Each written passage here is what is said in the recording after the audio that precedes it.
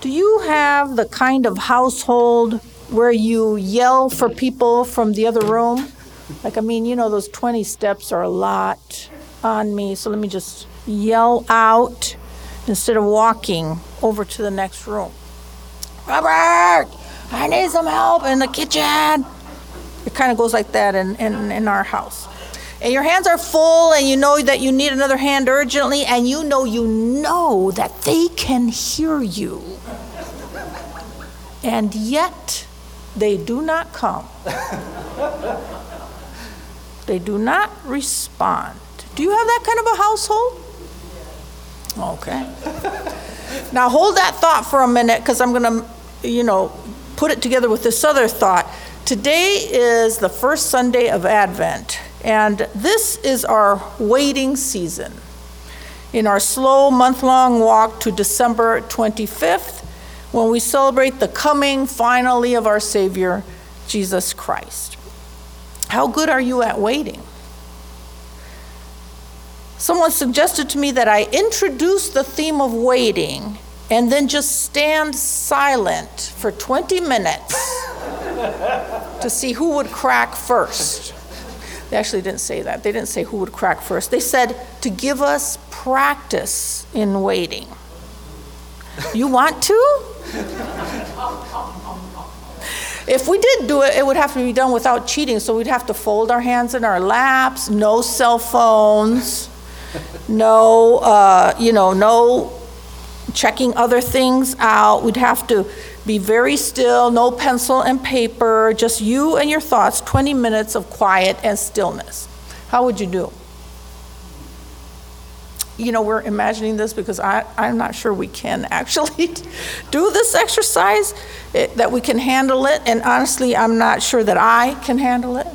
Now, we're in a sanctuary. We came to worship. One would think that silence and stillness would be such an aid to worship. And yet my thoughts fling themselves off center so easily. I long to bring them to worship, and boom, I've just remembered something I have to do the next day, and so now I'm making lists of things that have to be done, planning my day instead of focusing on God, and I have to drag my attention back, kicking and screaming, it seems. Silence, stillness, focus, waiting on God's presence, waiting for His word, waiting for His touch. And if we were to add urgency and need to the wait, if we were to be desperate for God, if we were to be calling out to Him, if our hands are full and we can't possibly manage one more thing, if we need help now, calling God but not getting answered, well, how good would we be at that kind of waiting? This is the kind of waiting that Advent marks. Our passage today comes from Psalm 130, verse 1 and 2. Out of the depths I cry to you, O Lord. Lord, hear my voice. Let your ears be attentive to the voice of my supplications. Out of the depths I cry. What a fantastic start to a poem. What a powerful way to start this psalm. And immediately we know it's an elemental cry, a primordial cry of distress. The depths in Old Testament poetic language stands for chaos, the sphere of Sheol, death, decay. The depths symbolizes the watery deep and the images of drowning in deep water. Here in the depths, all problems are covered. The depths describe the distance between us and God, the distance that is lengthened by suffering, that is increased by the invisibility of God, that is intensified by the silence of God. The depths is where we are in trouble and alone. It's dark in the depths. It's harmful in the depths. And so we cry out to God. I cry to you, O Lord. I love that this psalm is a first-person address directly to God, crying straight to God in a time of trouble. This is the kind of prayer that involves tears and snot and tissue. Please hear me. Please let me know that you hear me. Have you ever had to pray out of the depths? There are overtones in this psalm of the exodus of the Israelites out of slavery in Egypt. And this cry comes as devastation and destruction tighten their grip, and no one but God can rescue now. But remember that God turned the depths of the sea into a pathway for the slaves to walk across into freedom. So I can cry to God in the depths, because even now, when everything seems lost, even now, God can save me. We can think of a lot of circumstances that would cover this word, the depths, that would qualify as the depths in our life. But what did the writer have in mind? Verse 3. If you, O Lord, should mark iniquities, Lord, who could stand? We learn something about the writer in this verse. What's bothering him? What's tossed him into the pits? It's his own wrongdoing. And if he started to list his sins, or worse, if God started to list them, mark them all down in a book, demand recompense for each one of them, could the writer stand before God? Could any of us? And the answer to the rhetorical question in verse 3 is no. None of us has any standing before God because of our sins. In such few short, this is what a poet does, in such few short words, our justifications are stripped away. I'm not as bad as that guy over there. I'm not really pointing to anybody outside. I'm just kind of pointing this way. I'm not as bad as that guy over there. We tell ourselves, my sins are minor. We tell ourselves the good outweighs the bad. We tell ourselves, but these excuses topple when we say them face to face to God. We learn something about ourselves in these verses. And in verse 3, but we also learn something about God too. Look what it says. If you, O Lord, should mark iniquities, Lord, who could stand? The answer is no one, but the if gives us a sliver of light. Could it possibly be that for some reason God wouldn't mark our sins? Is your understanding of the character of the Old Testament God that God is exactly the one who notices and marks down our sins? That God is the one who stores up our sins, who holds on to him, that he sees what we do in secret, that he knows what we're up to, and that the things that we try to hide from other people, we may or may not believe in Santa making a list of people who are naughty and who are nice. But do we think of God being the one whose job it is to write down that list?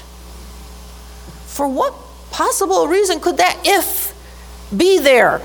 What would make God not keep track of our sins? Verse 4, but there is forgiveness with you so that you may be revered. That last word there is fear. But revere is a good translation of what that means, and I'll get to that in a minute. We learn something about the character of God. God's essential character is more forgiver than sin counter, which makes the beginning of the psalm all that more poignant. Since the deepest point of separation between us and God is sin, and God is at heart, in essence, a forgiver, this means that there is no place too dark that we cannot pray to God, and no sin so sinful that God cannot reach us with his forgiveness. And this essential truth about God is found in the Old Testament. Look at what's missing from this psalm. There is no mention of the sacrificial system in this psalm. The sin is too deep for that. Just a brutally honest acknowledgement face to face with God. And notice something else surprising. It's not that fear of God is driving us to repentance and crying out in prayer because we're scared of his judgment. No, fear is the outcome of meeting a forgiving God. So think about that difference between the fear before we go to God and the fear after we have gone to God. If we feared God's wrath and threw ourselves upon his mercy, that would be a kind of a servile fear that would lessen with forgiveness. Once we are forgiven, the fear goes away.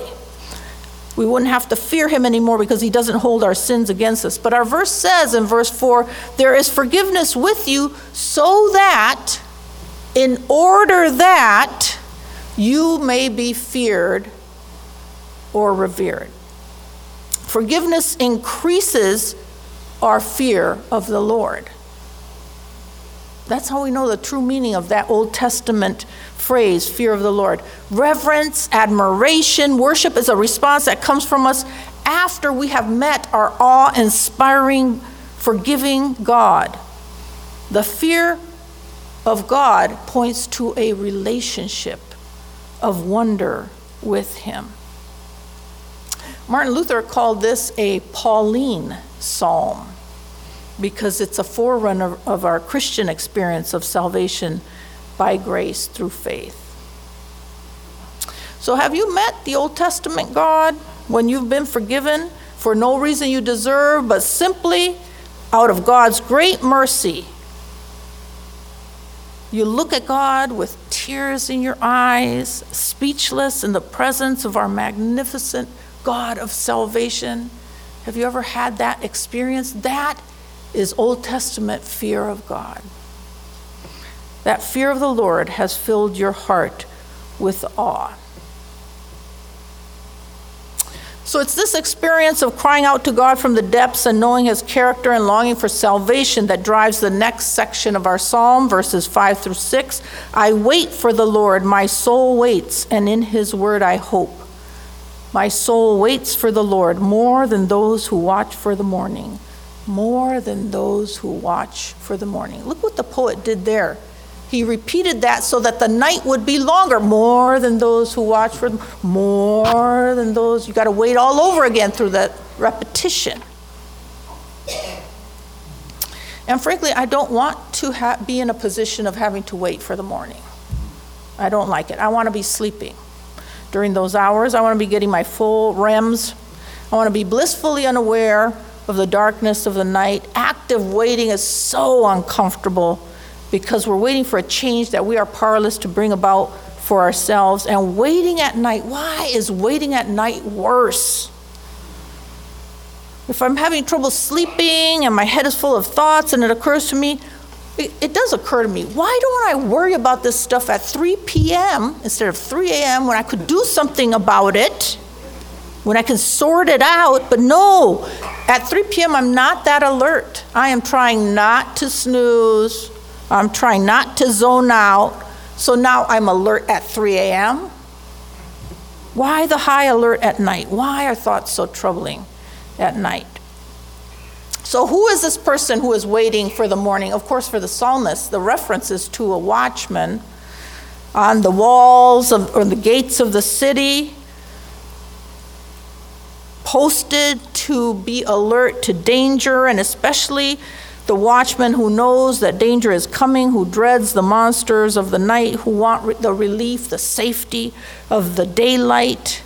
And those last hours until dawn are excruciating. The seconds tick by so slowly. I've actually worked at night. This is how I have this experience of seconds going tick. That's about 4:30. Tick, 5, tick.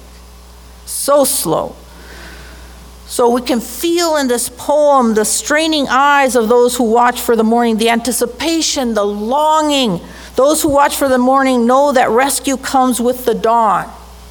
And once dawn breaks, once the morning light has come, the world looks entirely different.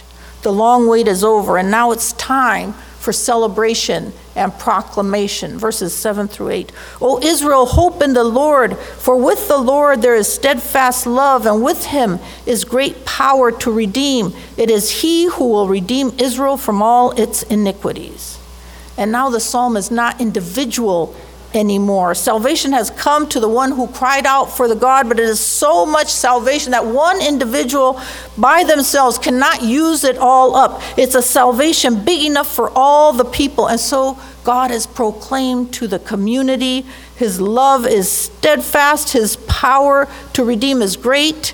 And the promise, the ending promise of verse 8 is ours to hold on to. God will, no uncertainty, God will redeem Israel from all its iniquities. So there can be no greater swing from the beginning to the end of the psalm. And since it's so short, I want to read this psalm once more all together this time and take you on that journey again from the depths of darkness in a closed-up pit through the long night of waiting into the dawn of forgiveness, where horizons are enlarged into proclamation and rejoicing. This is our journey of Advent. Needing and waiting on God, crying out for a Savior into joy and proclamation. So Psalm 130. Out of the depths I cry to you, O Lord. Lord, hear my voice. Let your ears be attentive to the voice of my supplications. If you, O Lord, should mark iniquities, Lord, who could stand? But there is forgiveness with you, so that you may be revered. I wait for the Lord. My soul waits, and in his word I hope. My soul waits for the Lord more than those who watch for the morning, more than those who watch for the morning. O Israel, hope in the Lord, for with the Lord there is steadfast love, and with him is great power to redeem. It is he who will redeem Israel from all its iniquities. And look at that promise at the end. The psalmist would have no way of knowing that the basis for redemption would be the birth of the Messiah. But the writer of Matthew certainly knew about Psalm 130. In Matthew 1:21, when the angel appeared to Joseph in a dream, he said, Mary will bear a son, and you are to name him Jesus, for he will save his people from their sins. And Matthew is commenting on the Hebrew form of Jesus, which is Jehoshua, Yeshua, meaning Yahweh, which in our passage is translated Lord. Yahweh shows himself to be salvation, redemption. And since in our passage it specifically said that forgiveness of sins is something only God can do, the angel is making a statement about the mission of Jesus, and he applies an exclusively divine power to this little baby. Forgiveness is part of the rescue that we need. It's probably the biggest rescue that we need, but we will have other depths of experiences where we will need to be rescued, where we will need to cry out to God. But forgiveness gives us new life. It gives us freedom from being shackled to our sin, freedom to follow God from darkness into light. There's a piece of the training of Stephen Ministries, which is a ministry where lay people are trained to walk alongside someone else in their pain. And if someone is in the pit emotionally, the minister is not to get down into the pit with them, because then both people will be stuck emotionally. So the Stephen ministers stay out of the pit and reach a hand down into the pit to help the other person out. That's kind of the visual image of what Stephen Ministries does. And that makes a lot of sense for those of us who are not saviors. And yet, look at this God who is present to us in the depths, who got in and muddied himself, who knelt down there in the depths so that we could step on his back and get out using him for leverage. We testify to God whose presence in the depths would be ultimately expressed by Jesus' death on the cross. Our psalmist knew nothing about that. And still he is convinced that God is somehow present or within earshot. No place or circumstance is beyond the reach of God's forgiving, loving, redeeming presence and power. When we are in need, we may feel like we're hollering at God from the other room. We may feel like he's not coming, but we find out later that he's been beside us all along. And we can only see this looking back. Well, this is our waiting season, our month-long journey from the depths into the light. So let's journey together. Let's pray together through the suffering. When you're in a community, you never have to be alone. You never have to suffer alone. So reach out to a fellow sojourner. Ask them to pray for you and ask them what you can pray for in return. When we're waiting, it helps to have someone else anticipating, longing, hoping beside you, because the Savior is coming. Maybe not quite yet, but redemption is on its way. That's God's promise to you. Let's pray.